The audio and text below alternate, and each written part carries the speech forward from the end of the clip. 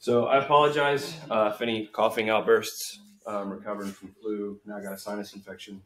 So it's been a fun month in the household. But so as we get the series started, the goal. Let me do this. Let me pray, and then we'll touch base on some of the kind of the idea for the series and where we're headed. Father, we pray this morning that you just be present here with us.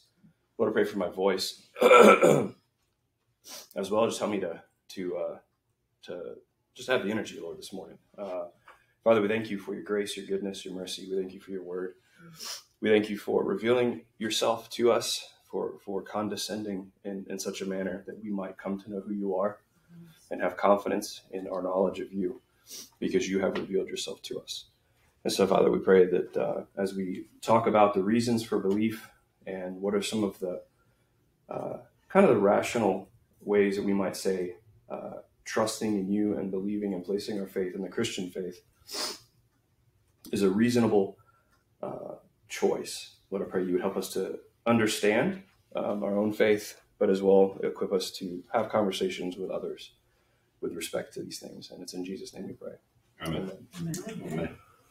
Amen. All right. So when we talk about the Christian faith and we say we have reasons to believe that Christianity is true, there's a couple of different things you might be referencing. So one of those, for example, might be a historical truth. There was a man named Jesus who was born in an area called Nazareth. He lived in a particular place and time in history, etc. We have references to him from within the biblical texts as well as other documents outside. You know, an individual, for example, by the name of Josephus references Jesus.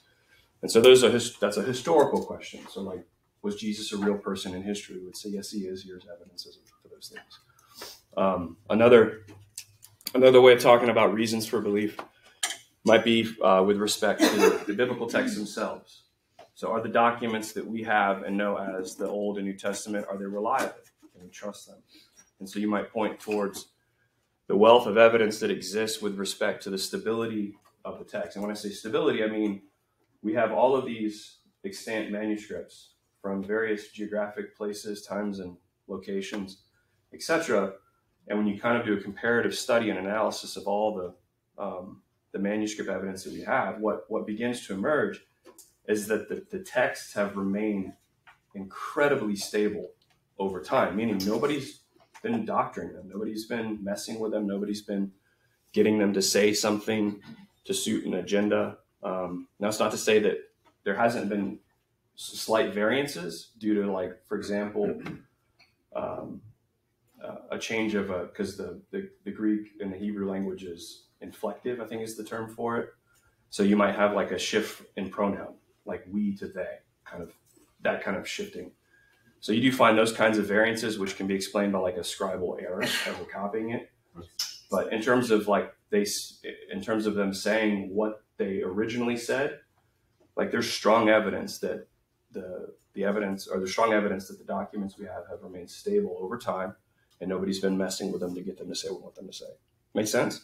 So you got historical, documentary. You've got those are one of the things you might talk about. But another way of talking about reasons for belief with respect to the Christian faith is we would say that there's reasons to believe Christianity is true because it better accounts for the human experience, the human condition. There's certain things about what it means to be a human being and live our lives that are universally experienced, and we just kind of, if you will, we just kind of assume them as true, and we live our lives as if they are true. And so not one of those, but we might say, for example, the fact that as human beings, we ascribe beauty to things is part of the human condition. We also ascribe moral value to things. We say something is right or something is wrong. We ascribe meaning to ourselves, to others, to the experiences in our life. That's part of what it means to be a human being. That's part of the human condition. We also would say that there is such a thing as truth. We say that this is true or this is false. We ascribe this idea of truth to the reality. Does that make sense? Mm-hmm. And so these are all fundamental assumptions that we all basically, when I say assume is true, you can have a conversation. You might disagree over what's right and wrong, but there's a certain reality where everyone just kind of assumes there is such a thing as truth. We assume there is such a thing as right and wrong. We assume there is such a thing as beauty. That's why we're moved by music and art, etc. Like, we just assume these things and live our life as if they are true. And so when we say that Christianity is a reasonable thing to believe in, it's because we would argue, and this is really where the series we're going to be looking at is focused on, is we're arguing that Christianity has a much stronger explanatory power than many other options that are out there in terms of accounting for these various things that we all just assume as being true because they're part and parcel of what it means to be a human being. Beauty, value, morals, truth, justice, right, wrong, etc. And so we would say that the beliefs of Christianity have a stronger explanatory power to account for those things than other options that are available. So when we talk about the veracity of a system of belief in this way, what we're talking about is what's called presuppositionalism, fancy word. But it's this: presuppositionalism is a method of examining presuppositions or assumptions upon which a worldview is based and following those assumptions to their logical ends or conclusions. And what we're looking for is coherence or contradictions. So does this assumption support the conclusion you're making? Or does your assumption contradict a conclusion you're reaching or an assertion you're making? Does that make sense? Mm-hmm. So you're looking for coherence. Is it consistent? Does it make sense? Does the assumption support your assertion, if you will? And what we're doing is we're doing this in order to compare and contrast the results between different assumptions. And in doing so, we're asking which assumptions best account for the human condition and experience as we know it. Does this make sense? Mm-hmm. So, in terms of modern philosophical, theological discourse, this is a relatively, when I say relatively, think on the scale of like a couple hundred years, a relatively newer way of thinking about how we would talk about the truth of the Christian faith. But the ideas that undergird this idea of examining assumptions are actually very old. And as is often the case, C.S. Lewis is one of the individuals who tends to kind of grab ideas and articulate them in ways that have a certain kind of punch. And so Lewis noted this distinction. I would say Lewis noted that the Christian faith offered a better account of things than the scientific or materialist worldview that was ascendant during his time, and to a certain extent is in our day as well, but I would say argue less so. So Lewis writes, he says, granted that reason is prior to matter. So when he says reason here, he means reason as the human capacity for engaging in logic and rational discourse. Does that make sense? So he says, granted that reason is prior to matter, and that the light of primal reason illuminates finite minds. So when he says prior to matter, he's saying that assuming reason exists prior to the material world or independent of it. And this is important where he's going to go with this. Anyway, so he says, assuming that it exists prior to matter, and that the light of primal reason illuminates finite minds, I can understand how men should come by observation and inference to know a lot about the universe they live in. If, on the other hand, I swallow the scientific cosmology as a whole. And so when he talks about scientific cosmology, what he's getting at here is a materialistic understanding of the universe. There is matter, and that is it. There's cause and effect, that is it. There's nothing that exists outside of this causal, closed system of matter acting on matter, right? He says, if I swallow the scientific cosmology as a whole, then not only can I not fit in Christianity, but I cannot even fit in science. Mm-hmm. If minds are wholly dependent on brains, and brains on biochemistry, and biochemistry, in the long run, on the meaningless flux of the atoms, I cannot understand how the thought of those minds should have any more significance than the sound of the wind in the trees. And this is, to me, the final test. So what he's arguing here, he goes, if you want to assume a position that there is no such thing as mind or reason, which is the theistic position, there is the created material world, but there is also, if you want to use the word supernatural, spiritual, however you want to phrase that, there is a mind, a reason, a creator that exists behind the material world, that exists independent of and before and is the cause of the material world. Then you have reason to assume that logic and reason are viable things. But if all that exists is the material world, and you have this closed system of cause and effect, then the thoughts that you think are merely a product of some causal chain. You're not reasoning. You're not engaging in logic. You're a cue ball that's bouncing or being pinged off another ball. It's more complicated, but nevertheless, you're not thinking in the way that you think you're thinking or assume that you're thinking. Your brain's just fizzing. And this is why, so he closes it and he says, Christian theology can fit in, meaning it has stronger explanatory power, right? It can fit in science, art, morality, and the sub-Christian religions.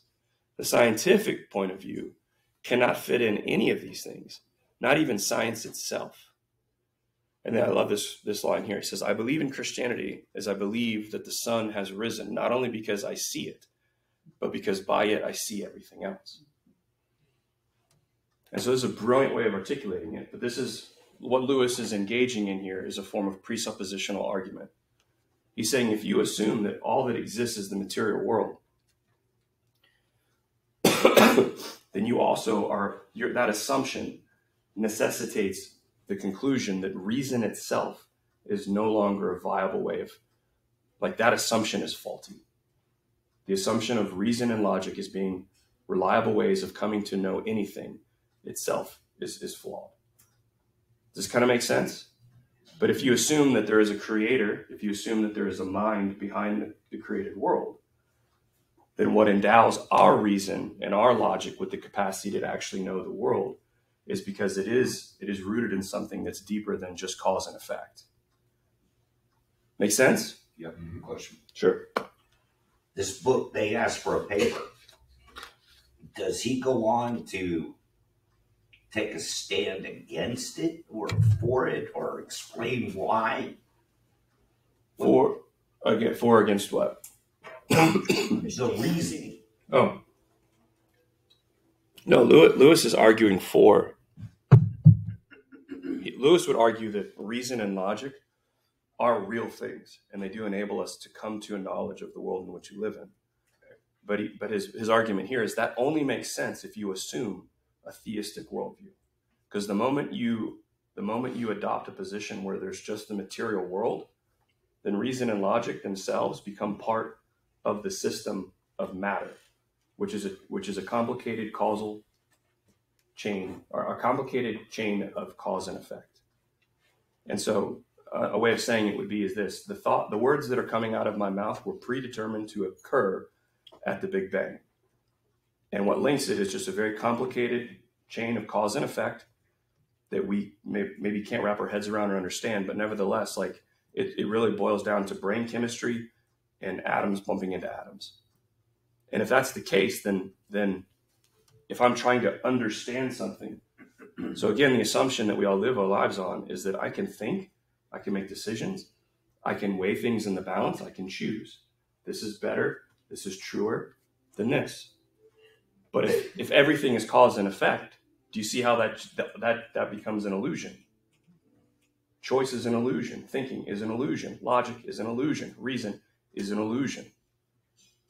And so what he's arguing for here is the theistic assumption is the only assumption that offers an explanatory power for the human experience of I interact with the world, I grow in knowledge and understanding, I acquire wisdom, I think, I make choices, I make value judgments.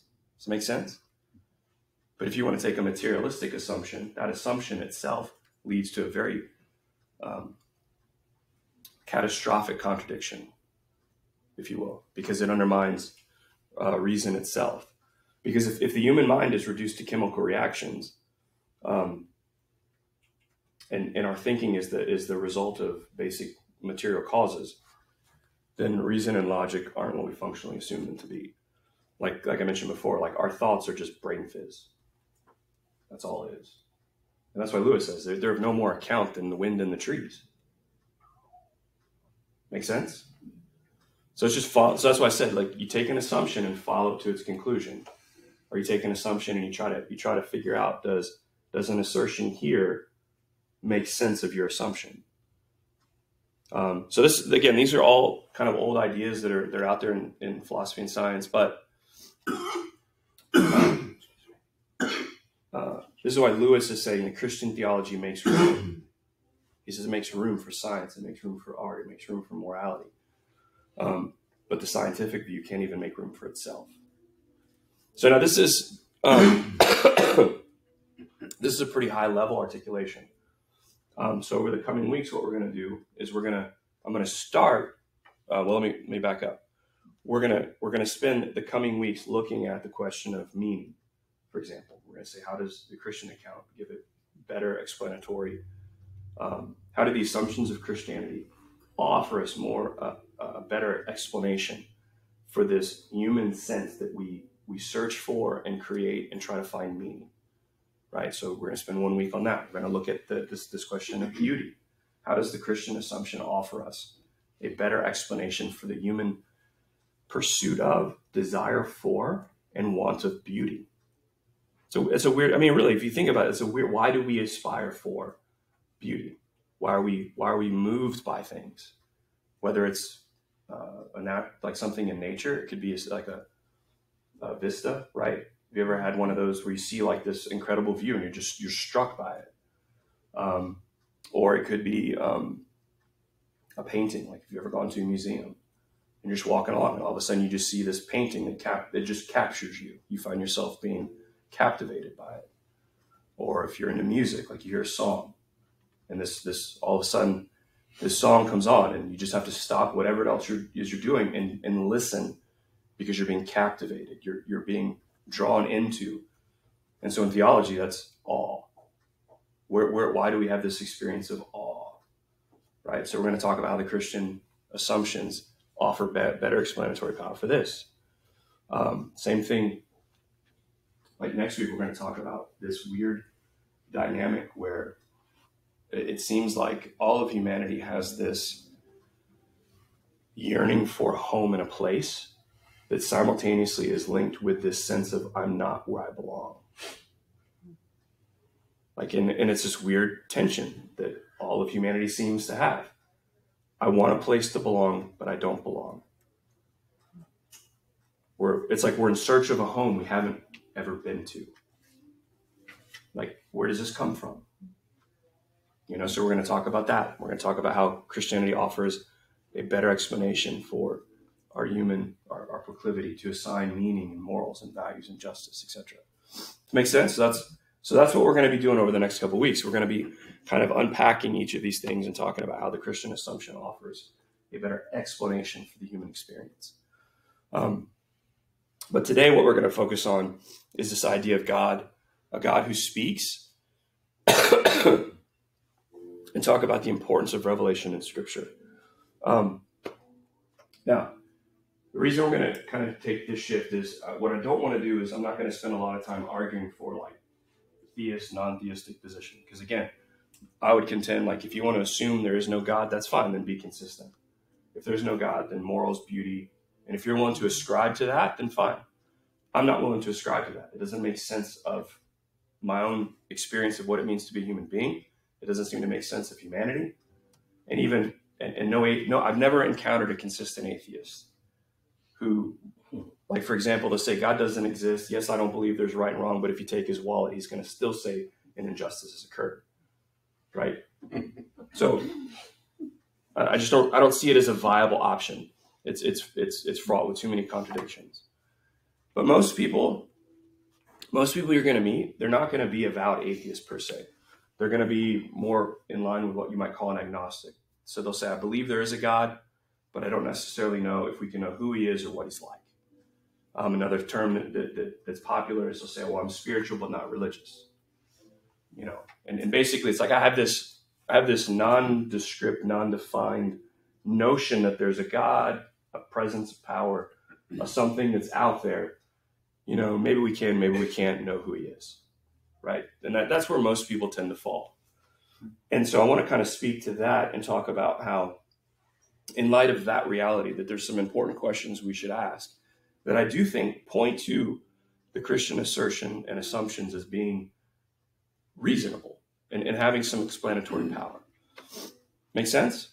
So assuming that God exists, some things to consider. First is this. It's the newer ideas about God that are probably the wrong ones. Now, we tend to appreciate and value and like novelty, innovation, and new ideas, especially in the United States. We're just bent that way. But if God exists, he's been around for a very long time. And so our proclivity for new ideas kind of runs, I would say it's a faulty kind of disposition with respect to God. Because if God's been around for a long time, makes sense? The new ideas about him are probably the ones we need to be a little bit weary of. And the idea that we've only just now, today, or within the last, decade, or even last 100 years, we've only just now begun to figure out and discover who God is really a silly idea, if you ask me. Because if we're talking about God who's eternal, he's always been here, he's been around for a long time. So I'm just saying, apply reason, apply rational thinking. The new ideas are the ones we should be suspicious of. Not the old ideas, but the new ones. So thus, in thinking about who God is and what he is like, Christianity stands out because its ideas about God have some real history to them, and they're not recent ideas. Does this make sense? Now, the reason I'm sharing these things is because I've used these ways of framing it in conversations with people. Just to say, here's why I think it's reasonable to assert that Christianity is true. So here's one thing to consider. Second, if God is out there, I think it's safe to assume he's most likely been communicating with us. And so here's what I mean. If God is real, assuming that he is and he's out there and he's worth anything and he actually cares about us and he cares about his creation, I think it's safe to assume he's probably been trying to communicate or has been communicating, has been letting us know who he is or what he's like. Make sense? And so now, of course, this assumes he's good and that he cares about us. But if he's not good and he doesn't care about us, then it doesn't really matter anyway, does it? But if he is, then I think it's a good assumption. He's been trying to get our attention, let us know who he is. And so thus, in thinking about who God is and what he's like, Christianity stands out and makes sense because it is rooted in a tradition of God speaking to us and making himself known. And it's always been the claim of Christianity. It's not that we've discovered God. It's not that we found him. It's not that we lifted a rock and said, oh, look, here's God, right? Or went on some journey and discovered him. The claim of Christianity, which has its roots in Judaism, has always been that God first did what? Spoke through a prophet, shows up to Moses in the burning bush. But the impetus of the Christian faith, which has its roots in Judaism, is not that we discovered God, but rather that God chose to condescend, to come down, and to make himself known, to speak, to communicate, to avail himself to us in a way that we could comprehend him, understand him, and come to know him. God speaks. This is why I say it's important to talk about this idea of revelation in the sense of God being the one who reveals himself to us. So in this way, Christianity makes some sense. Third, we should be wary or suspicious of the lone nut job who speaks for God. This is a sort of tongue-in-cheek, but I think it's right to be suspicious of the guy who comes in and says, I know who God is, and it sounds different than anything anybody else is saying. And the same person is like, you need to trust me. Don't believe anybody else, just me. I got to figure it out. I know who he is. Follow me. Do what I say. Now, you have a question? So I'm just going to throw this out. So, weren't the Jews skeptical of Jesus in that way, where he's going? Yep. You know what I mean? Yeah. Okay. It's reasonable. Yeah.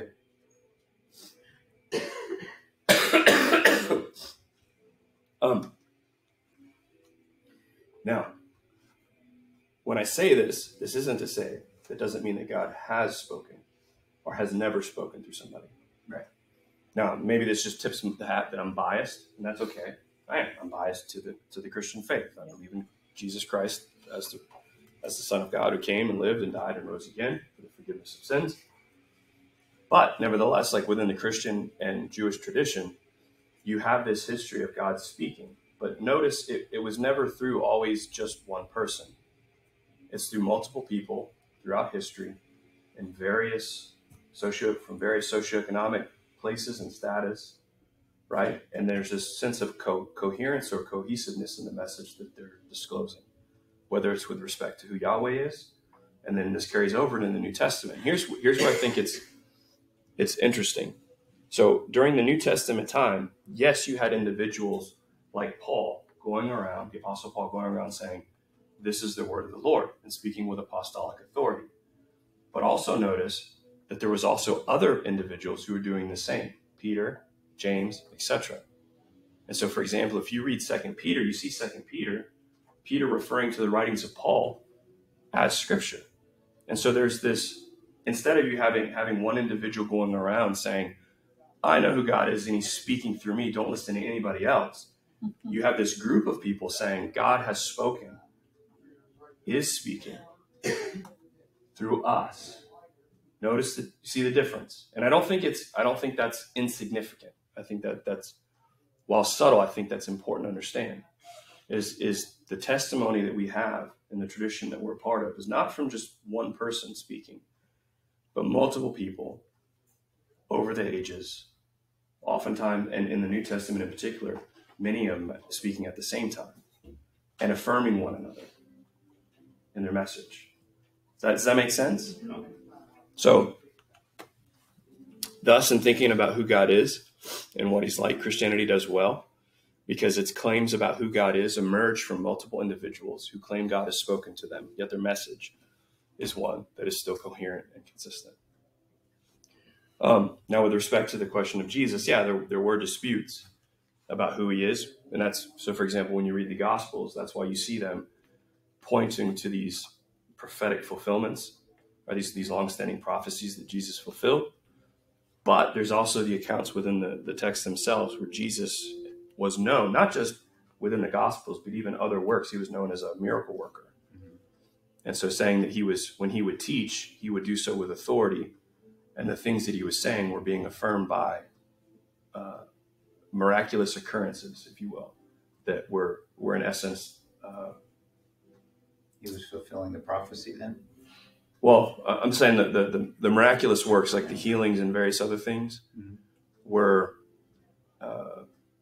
signs. I was trying to think what so the Gospel of John talks about them as signs, mm-hmm. meaning they're evidences of the truthfulness of his message. And so when you read the Gospels, like one of the key ones so Jesus will have these interactions. He'll heal somebody, and then the religious leaders come in. They're like, by whose authority do you do this? And he's like, there's an exchange, but, oh, no, I'm sorry.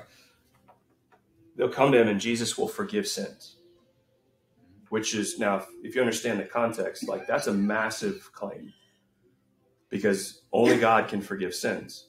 And the way God had established for sins to be forgiven was through the Temple Mount, the offering of sacrifices, etc. Make sense? That was the provision. That was the way through God's revealed law, the prophets, that forgiveness of sin had been, or rather a way for forgiveness of sin had been established. So when Jesus shows up on the scene and he forgives sins, they're like, what are you doing? They understand what he's doing. The act of forgiving a sin is for him to claim some sort of divine authority. Mm-hmm. Make sense? Mm-hmm. And then Jesus retorts. He goes, well, which is easier, to forgive sins or to heal? And then what's he do? He heals them of some kind of physical ailment. And so when John or the gospel writers talk about a sign, it's like Jesus did these things in authority, and then miraculous occurrences followed as a way of demonstrating that he was acting on and in accordance with the power of God. Make sense? Yeah. So anyway, there's more that can be said. But yeah, those debates were taking place, and that's why you do see the Gospels arguing for, as well as Paul. No, Jesus was who he said he was, and these are the reasons why, etc. And you have prophecies and various miraculous acts. All right, so be wary of the lone nut job. Fourth, we should look for old ideas about God that are still around today. So if God exists, we should expect that the old ideas about him are still actually active, because if it's about God, you would think that God would still be interacting and preserving these ideas about himself via an ongoing engagement with and communication with his people, whether that's directly or indirectly. Does that make sense? Yep. So this is what I mean. I've yet to encounter somebody who worships Zeus. They did it one time, but I don't know any Zeus worshipers today. There was a massive civilization here in North, Central, South America that worshipped the Aztec, Incan gods. I've yet to encounter anybody that's still worshiping those gods. So there's plenty of old religions in the history of humanity, and most of them, oddly enough, have fallen away and perished. So when you say, well, if there's old ideas about God that are still around today, there's really only 4. And one of them is relatively new. So you have Hinduism, which dates back about 4,000 years within the region of India. You have Judaism, which is as old, approximately 4,000 years. And then so Christianity claims to be the messianic fulfillment of the messianic prophecies of Judaism. So Christianity through Judaism has its roots 4,000 years ago. And then you have Islam. Islam emerged around 800 AD through the writings of one man, Muhammad. And then on the other side of that, you got as well Mormonism or Latter-day Saints. Same thing. It emerged later on through the writings of one man, Joseph Smith. And then you have other kind of derivatives of that. But essentially there's, I would say 3 old, because Islam is 800 AD. And so you've got Judaism, Hinduism, and Christianity by extension because of its roots in Judaism and its claims as being the messianic fulfillment of the long-standing prophecies of Judaism. Those are the only 3 ancient faiths that are still practiced today. Make sense? So again, I'm not saying I'm pitching in for Christianity, obviously, but nevertheless, like, I'm just using reason and saying, like, if God's out there, he exists, he's probably been speaking for a long time. We've probably known who he is for a long time. So I'm not looking for new ideas about him. I'm looking for old ideas, but I'm not looking for old ideas that have perished, because that doesn't make any sense. I'm looking for old ideas that have had some sticking power and are still around. And of all of the faiths that have existed, there's only 3 that kind of fit that bill: Judaism, Christianity, and Hinduism. Make sense? And so anyway, we'll say this. So thus in thinking about who God is and what he's like, Christianity does well, because while it is a contemporary religion, the ideas about God it espouses have a long and sustained history. And then finally, we would say if God has spoken, there should be a preservation of what has been said. And so you would expect that if God has actually communicated to us or to his people, that both God and his people would want those communications, those words, to be preserved and to be recorded and to be passed down. And this is where I would argue strongly that the Judaism and as well as Christianity coming out of it do stand out, in the sense that I can't think of any other ancient religious belief or system of belief that has engaged in as dutiful an effort to preserve their sacred texts as you find in Judaism. And moving into Christianity, that practice carries over, which is why, for example, in today, and I'm not saying this even from a religious standpoint. I'm saying from a scholarly vantage point. Like if you're talking about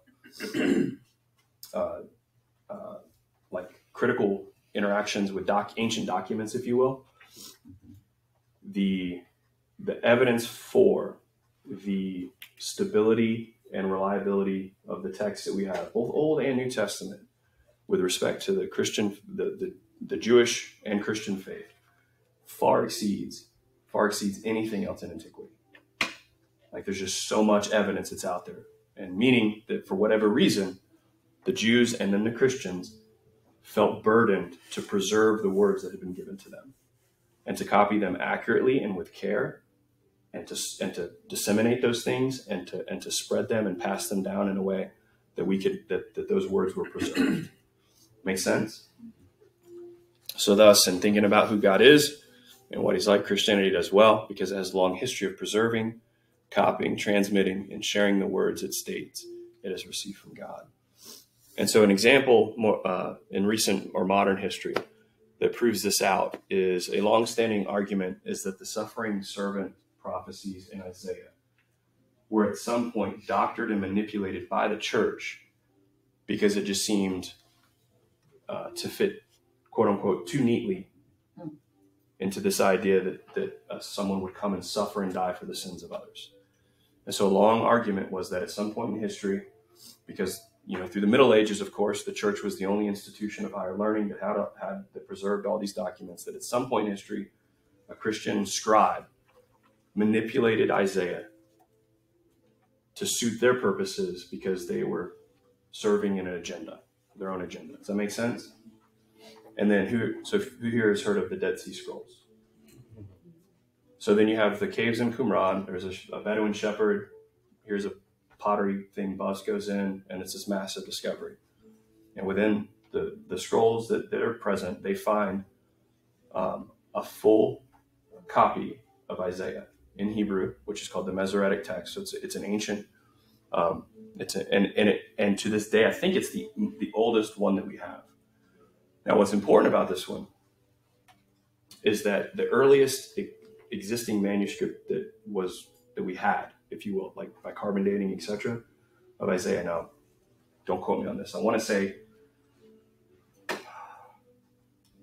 like 4, maybe 500 AD, if that makes any sense.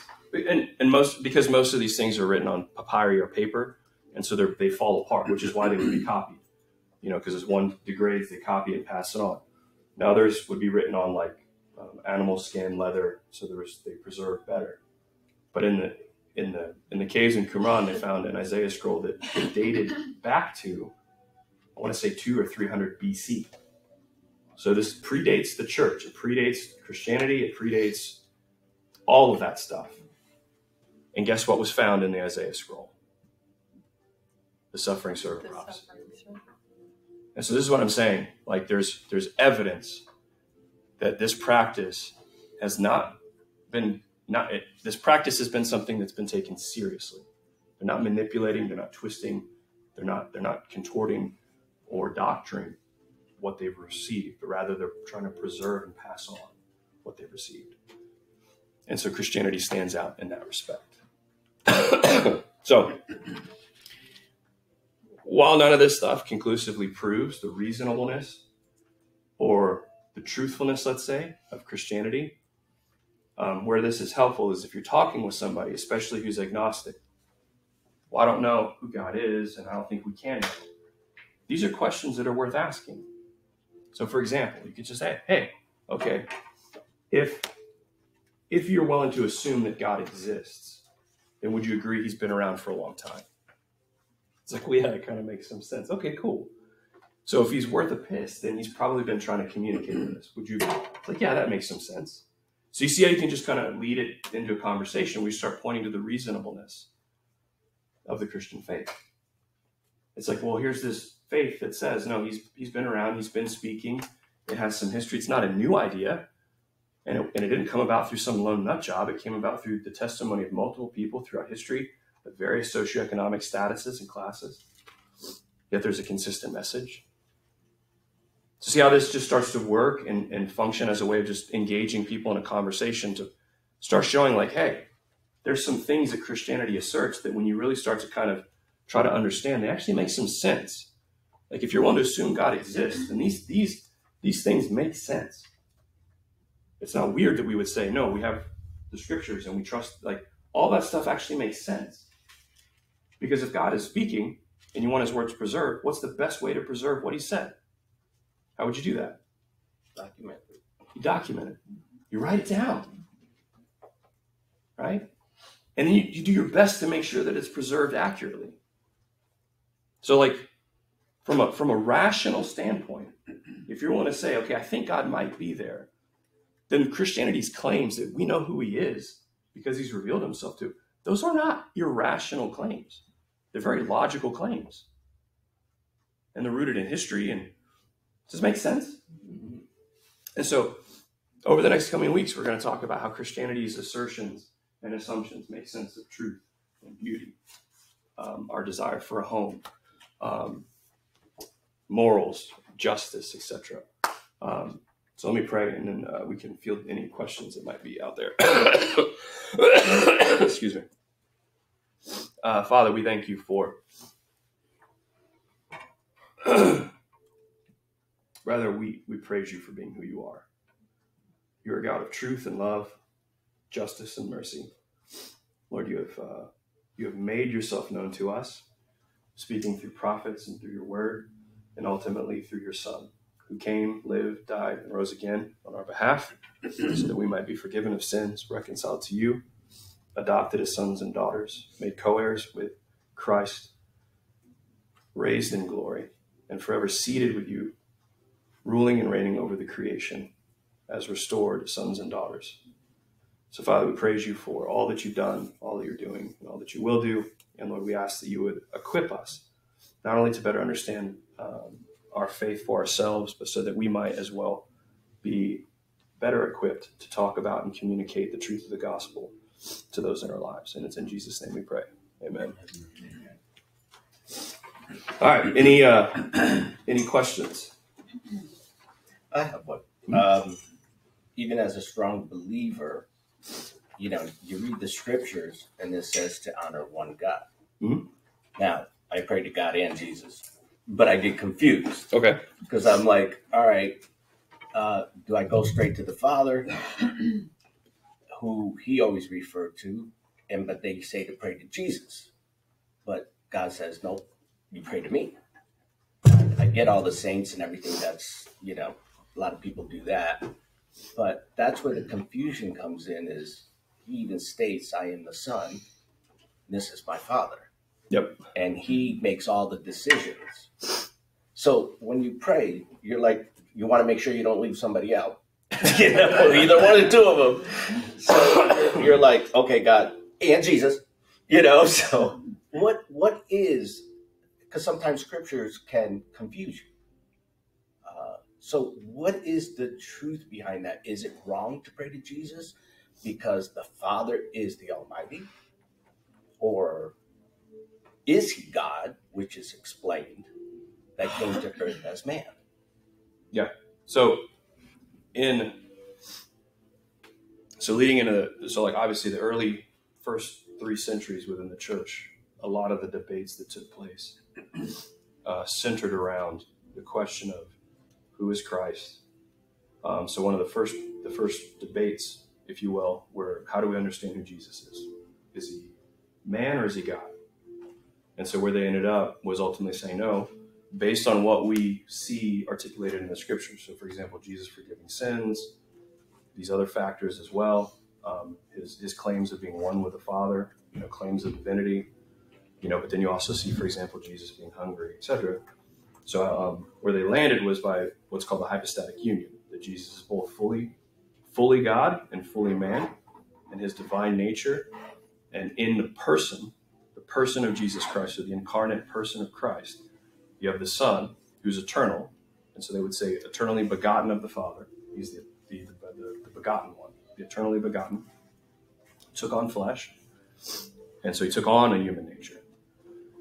And that human nature and divine nature, they don't commingle, they don't intermix. So Jesus is both fully divine and fully human. And so they call it the hypostatic union. Makes sense. So once that piece was there, then that led into this other conversation. Well, okay, well, how do we understand? And then you get into you have the Trinitarian debates, and all these things are kind of interlinked. But where the church has landed is by saying, so God is one, but he's one in three persons: Father, Son, and Spirit. And so the Father is God, right? But the Father is not the Spirit and the Son. The Son is God, but the Son is not the Father and the Spirit. And the Spirit is God, but the Spirit is not the Father and the Son. And so while some of this may seem like the church is kind of talking out of both sides of their mouth, what the church has sought to do is be faithful to the testimony of Scripture. And so you'll see, for example, even in the gospel accounts, when Jesus is baptized, you actually see a picture of the Trinity, because it says you see the Spirit descending like a dove, and then a voice from heaven, "This is my beloved Son, with whom I am well pleased." So right there, you see this portrayal, this picture, this evidence given of this triune understanding of God. I wish I didn't bring my Bible today, but in a lot of even the epistles, you'll see these references: the Father, Son, and then the Spirit, kind of interspersed throughout the epistles. And so the idea, or rather I would say that this idea that God is one in three, is really old. You find it within the New Testament. You're not going to find the word Trinity in the Bible.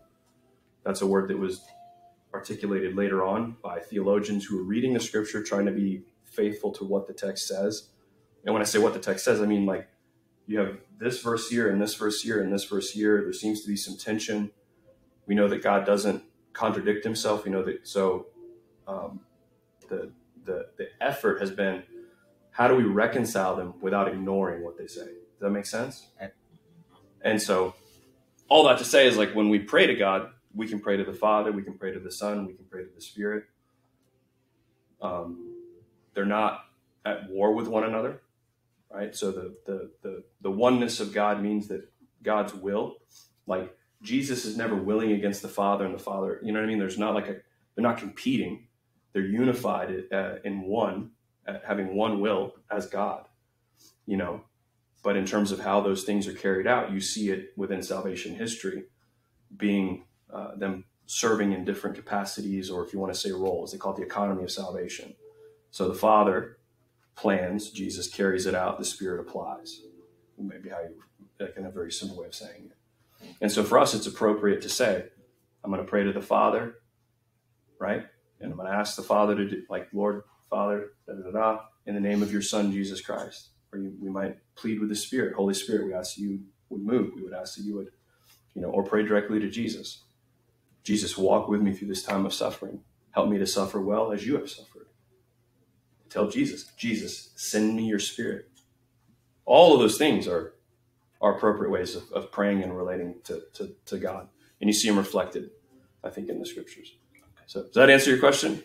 Yes. Okay. Yeah. It's just, it's basically now the understanding that all three are as one. Yes. It's a mystery. Yeah.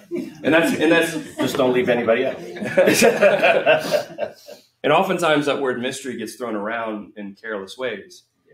But I think if we're talking truly about our Creator, who's transcendent and he's greater than we are, then there are going to be mysteries. And when I say mystery, I mean they're beyond the capacity of our finite minds to understand completely. So while we can say I have a knowledge of God that is, I think I'd phrase this. We know God. All right, let me say it this way.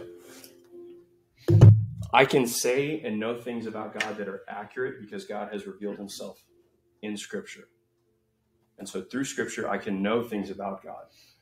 But because I am a creature and he will always remain my Creator, I will never have a comprehensive or exhaustive knowledge of who God is. And so because God will always be, the knowledge of God will always be inexhaustible to us as creatures, there will always be a mystery with respect to who God is in his person, character, and being, if you will. Does that make sense? Yep. And so the Trinity is one of those things. It's like, how do we wrap our heads around this? It's like, well, we're not going to wrap our heads around that like we can 2 + 2 = 4. But if God has said, I am this and I am this, then we receive that, we accept that on faith, because God is telling us something about himself that our minds will not be able to kind of wrap around. So that's when theologians talk about mystery or paradox, that's kind of what they're getting at, is there's these aspects of God that remain beyond our comprehension, in the sense that we will never comprehensively know all that there is to know about God. He will always be awe-inspiring to us because he is our creator. But good question. Thank you.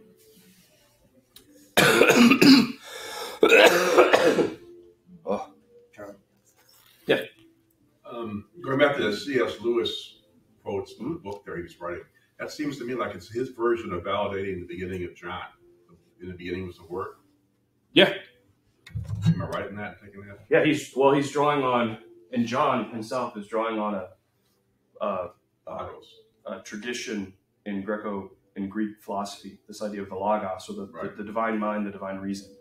And so if you read Greek philosophy, there is this tradition, it's been a long time since I thought about this, associated with Platonic thinking, but nevertheless, like that the world doesn't just reduce down to the material. Like there was an understanding within Greek philosophy and thinking that there's more to the world than just rocks, etc. There's you want to say the soul, the spirit, and so one of the categories or terms they would use was this idea of logos, or divine mind, or divine reason, and they would, and in certain philosophical schools, they would talk about how the logos is what orders the world, and so the logos sits behind what we see. It's the real behind or the really real that sits behind what we're able to interact with in the world. And so when John is drawing on that, he's drawing on that philosophical tradition, but making a strong argument that Jesus is the divine. He is the logos. He is the divine mind that sits behind the creation. And so that's a good connection, because when Lewis is doing that, he's arguing philosophically in that kind of what I'd say in that same stream. Mm-hmm. And but he's pretty in layman's terms. And he's also applying it in a context which didn't exist back then, which does today, in terms of you have this. Well, no, there were materialists back then as well, but he's applying it to the scientific, because the scientists, let me say it this way: there's science and scientism, and so science is, I think, an ordered, rational, logical, meaningful way of interacting with the physical world to come to better understanding of how things work, if you will. Scientism is a materialist belief that that's all there is, and that the scientific method is the only viable means of arriving at any sort of knowledge. But what that does, though, is that discounts and automatically kind of erases other forms of knowing, if you will. So here's what I mean. Can science measure, validate, and improve love?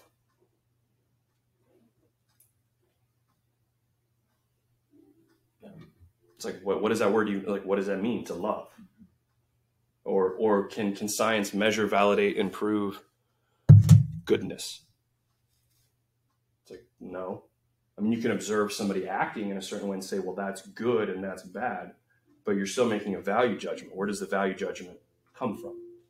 See what I'm saying? Like, so you end up in what's called an infinite regress, so to speak, and so scientism has these problems. And so that's what Lewis is tackling, is this kind of scientism, where you have this material world. And so he's applying this old idea, but in a pretty, I think, powerful way to point out, like, if you ascribe to this scientism kind of materialist view, then you're actually kind of cutting your legs off from underneath you, because you have to assume that reason is a viable way of arriving at truth for the scientific method to function.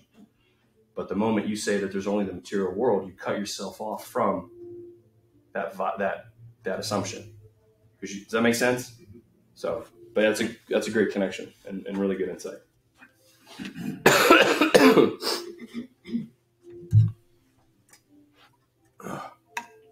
Any other questions?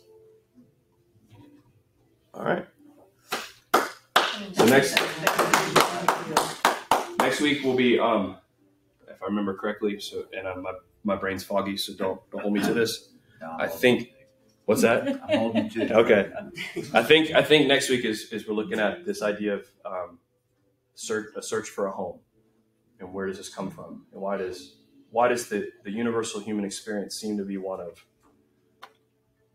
I'm looking for someplace I've never been, and a restlessness that seems to pervade our experience of life, and how the Christian story seems to make the most sense of that. And then we'll begin to move from there and hit these other pieces. So thanks for joining us. Thank you. Yeah. Hit well.